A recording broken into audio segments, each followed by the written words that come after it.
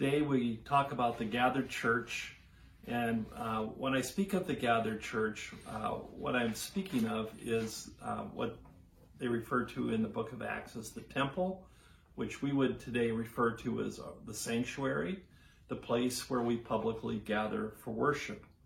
And so this gathered worship space, or this gathered worship, is still a part of our lives today, as it was for these apostles in the early church, as it was for the people of Israel, as they gathered at the temple and in synagogues throughout Israel. So I grew up with temple worship. I also grew up with scattered worship, but I wanted to talk more right now about growing up as a part of temple or sanctuary worship. My family and I attended worship, and my brothers and I attended Sunday school every single Sunday. We were in worship and we were in Sunday school. And we sang in the children's choir, and I wish I would have had Miss Patty for my children's choir director, but the woman I had was fine, just not as fun. And then we also attended Holy Communion classes. When I was in the 4th grade, I was certified, acceptable to receive communion, so I received my first communion in the 4th grade. Later on, I attended confirmation classes, and I confirmed my faith in Jesus in the end of 9th grade. And so I was in youth group throughout junior high and high school. One summer in high school, our youth group attended the National Lutheran Youth Gathering that was in New Orleans, and was the first group, I think, that ever used the Superdome. And back then it wasn't called the Mercedes-Benz Superdome, it was just the Superdome. It was so new that the air conditioning was only working in the hallways and not in the main open arena part of the stadium. Our church always had a pastor. We always had Sunday school teachers. We always had youth ministers. We even had confirmation teachers and helpers. We had choir directors. Most of them were part-time staff, but they were a part of the church, part of the sanctuary worship. When I had my first open heart surgery, I had just turned 8 years of age. And I remember I was in the hospital for 3 weeks. It was a long recovery time back then. They didn't punch you out of the hospital as quickly as we do today. But I remember my pastor and his wife making a trip, a 5-hour each way drive to come and visit me and my parents at one point during that 3-week stay when I was at the University of Iowa Hospital. And so the temple worship experience that I had growing up was a very, very profound one, a very important one. And it is one that helped to form who I am today. But I also grew up participating in the scattered church, meeting house to house, having home church experiences. As I've shared with you before, we had prayer of Thanksgiving for food before every meal. We had a devotion every evening after the evening meal. My dad would share a devotion. Today you'll hear one of the books that we used to use in the children's message. And then we also had a little mini worship service when we'd go to bed at night. We'd pray a formal prayer, we'd pray free prayer, we would sing hymns, we would sing Christian songs. I'm sure it took at least 20 to 30 minutes every night. And so the home church experience was a very real part of my growing up as well. Even when I went to my grandparents, especially my dad's side of the family, we had devotions and worship services, even as a part of our experience when we'd visit them on the farm. And so I grew up going to temple worship, and I also grew up going to the scattered church, the house church. But one of the things that I found interesting was that I didn't really focus on the scattered church during my first 20 plus years of ministry. It's just been in the last decade that I've kind of uncovered that and begun to try to flesh that out. And so one of the things that I have learned about the scattered church was that there was no education for that in seminary. My seminary education focused on the gathered church, on the temple worship, the sanctuary worship, and all the related aspects of programs and ministries that relate to that. And so it's probably not a surprise that it wasn't a part of my ministry in those first 20 years. So I would like to take a look at at how the book of Acts in particular depicts temple worship. And so there's a few readings that I'd like to draw your attention to here. The first one is Acts 3, verse 1. And this is where it says in verse 1 that Peter and John went up to the temple to pray. So what we know about this early church is that these apostles and these early believers, followers of Jesus, continued to go to the place of worship in Israel, the temple in Jerusalem. And even when they spread out from Jerusalem, they would still go to the synagogues. And so the gathered worship experience was very much a part of who they were, even as followers of Jesus. So when they would go to the temple, it says they would go for prayer. Well, what does prayer mean in this particular reference? Prayer is another word for worship. There's a Latin phrase that I remember learning when I went to seminary. It was called lex orandi, lex credende. And basically what it means is that the law of what you are to pray is the law of what you will believe. And so how you pray is how you believe. And so prayer became was understood more as an integrative aspect of worship, so that when you gathered for worship, prayer and belief were integral to your worship. Liturgy and scripture and theology were all a part of your worship. What is prayed in worship is what is believed in worship.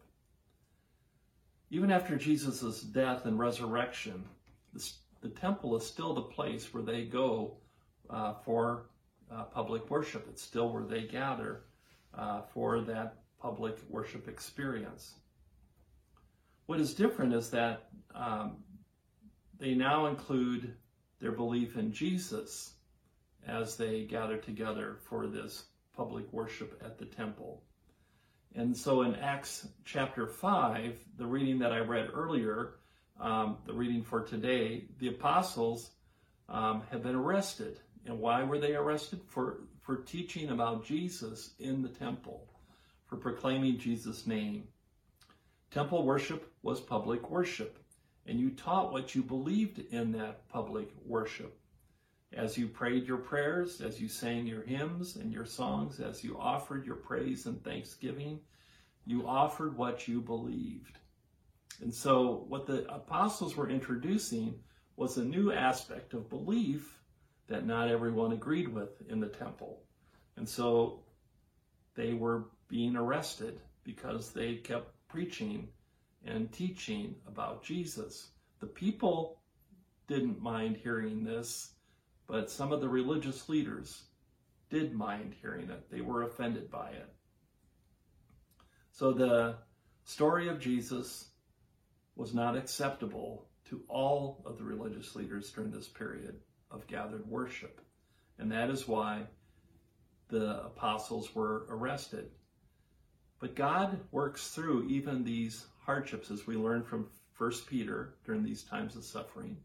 God works through these and creates new opportunities. The angel comes to them when they are imprisoned in the jail at night, and he releases them. The people still who have arrested them, they all think that they're still in prison. The next morning they call for the guards to bring them up from the prison so that they can put them on trial. And when they gather together for that trial, the problem is that there's no apostles there.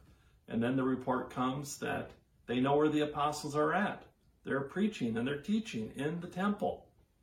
And so what we see in this particular portion of Scripture is the is how God continues to use these apostles to proclaim Jesus.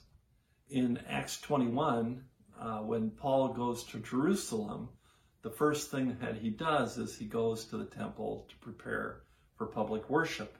And he goes through a process of purification rites. Let me take a read of Acts 21 for you here. I'm going to begin at verse 26, and we'll read up to verse 33. So Paul went to the temple the next day with the other men. They had already started the purification ritual, so he publicly announced the date when their vows would end and sacrifices would be offered for each of them. The 7 days were almost ended when some Jews from the province of Asia saw Paul in the temple and roused a mob against him. They grabbed him, yelling, "Men of Israel, help us! This is the man who preaches against our people everywhere and tells everyone to disobey the Jewish laws. He speaks against the temple and even defiles this holy place by bringing in Gentiles." For earlier that day they had seen him in the city with Trophimus, a Gentile from Ephesus, and they assumed that Paul had taken him into the temple. The whole city was rocked by these accusations, and a great riot followed. Paul was grabbed and dragged out of the temple, and immediately the gates were closed behind him. As they were trying to kill him, word reached the commander of the Roman regiment that all of Jerusalem was in an uproar. He immediately called out his soldiers and officers and ran down among the crowd. When the mob saw the commander and the troops coming, they stopped beating Paul. Then the commander arrested him and ordered him bound with 2 chains. Paul's life is threatened, and eventually he is arrested because he was preparing to worship in the temple. But he had been preaching a freedom to the Gentiles in Asia, and some of the unbelieving Jews of Jesus, were in Jerusalem at the same time and accused him wrongly, but accused him of preaching that no one had to obey the law. Obviously, Paul didn't believe that because he was participating in purification rites. He was being obedient to the law as he was preparing to gather for his public worship in Jerusalem. So worship was this public event where you offered your interpretations of the scripture. Peter and Paul used this as an opportunity to proclaim Jesus as the Messiah, the crucified Messiah. And so that is how it began in the early church. But in the first 4 centuries, worship changed pretty dramatically, temple worship in particular. It changed because of some of the changes in society. Christianity became a part of the public life in the 4th century when it became the official religion of the Roman Empire. When it was accepted as the official religion, the public worship was no longer an adversarial experience, but it was one that promoted Christianity. No longer was temple worship used for evangelism purposes because everyone was baptized into the state church. The state was now a Christian state. Whereas Holy Communion had been a private experience in the early church, you didn't do that in the temple, you went and did that in your homes, kind of like the Passover, the house churches. So now Holy Communion becomes a part of the public worship in the temple. So these were some of the changes that happened in those first 4 centuries that have made an imprint on who we are today in our temple worship, and our sanctuary worship, and our public worship. And so we want to continue with that public worship, that gathered worship experience. We want to do that as safe as possible, when it is safe for us to gather again as worshipers. And I'm so thankful for the gift of technology, because we are still able to gather like we are today in a virtual sense. And so the body of Christ still assemblies in a public worship context, but we just do it virtually through this gift of technology. Our Facebook Live services allow us to gather and to worship and to be together. We can't see each other's faces like you can on Zoom, but if you put your name in on the chat, you can let us know that you're there, and your friends will see that you're here. A few of you already do that every week, and so that's a way for us to be able to begin to see who the body of Christ is on this particular Sunday morning. And we hope that by early October, we can begin to worship in our sanctuary space once again, albeit it will be different as we gather. And please let me be clear about this, because I've had a couple of questions, and I want to put aside any worries or anxiousness. When we gather again publicly, that will not be the end of our live streaming on Facebook. We will continue to stream our worship services, even after we are able to gather in public, even after we are able to return to normal gathering practices. We will still continue to offer streaming of our worship on Facebook. These house churches that we are talking about in the context of the scattered church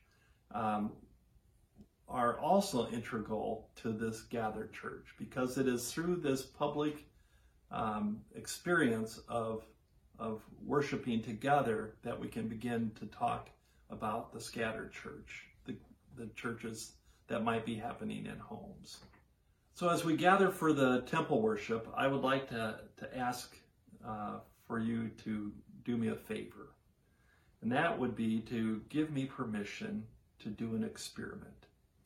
What I'd like to experiment is to develop a house church or two experience where Christians and others can gather together to begin to pray and to worship, to discern how God is calling them to be the church in their context.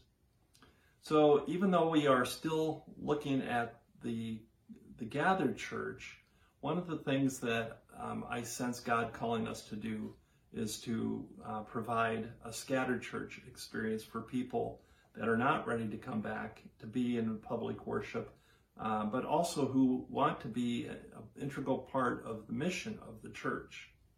Now, these house churches, these scattered churches, they may use our streaming worship, or with our assistance and support, they may develop their own worship. They would have a missional focus. There's a couple of, I think, really helpful questions to ask when we try to discern our missional focus. The first question would be, to whom do you want to bring the good news? To whom do you want to bring the good news? And then the second missional question is, what does the good news look like to the people group that you want to bring it to? What does the good news look like? So, for instance, if you have a sense that God is calling you to work with homelessness, with the homeless people, what would the good news look like for homeless people? Today, these house churches could invite their friends and their families and their neighbors and others with whom they are in relationship with to join them in this venture.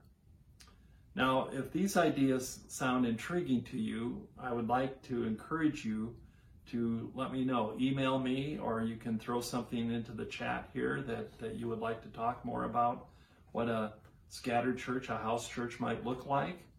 And as we develop one or two of these, just a reminder that we do this in addition to what we'll be planning for our temple worship once we are able to return. Temple worship and scattered worship should be here for the long haul. Now let's begin to look at what house church looks like, especially in this day of change. So as we begin to think about scattered church, public church, gathered church, I invite you to pray with me that we would be listening to what God wants for us and where God is already working ahead of us, that we may join in. Let us pray. Gracious and Heavenly Father, we thank you for your gift of life, this life-giving message that you have given us. In your Son, the Messiah, we have been given the promise that can bring resurrection to even the most deadly experiences of people's lives. As we work through loss of jobs, as we work through unemployment, as we work through pandemic illnesses, help us to remember this life-giving message. Be with us as we discern how we should continue to do our temple worship, and be with us as we discern how we can be about developing house churches. We pray for your guidance. We pray for your support. We pray for your continued love. In Jesus' name, amen.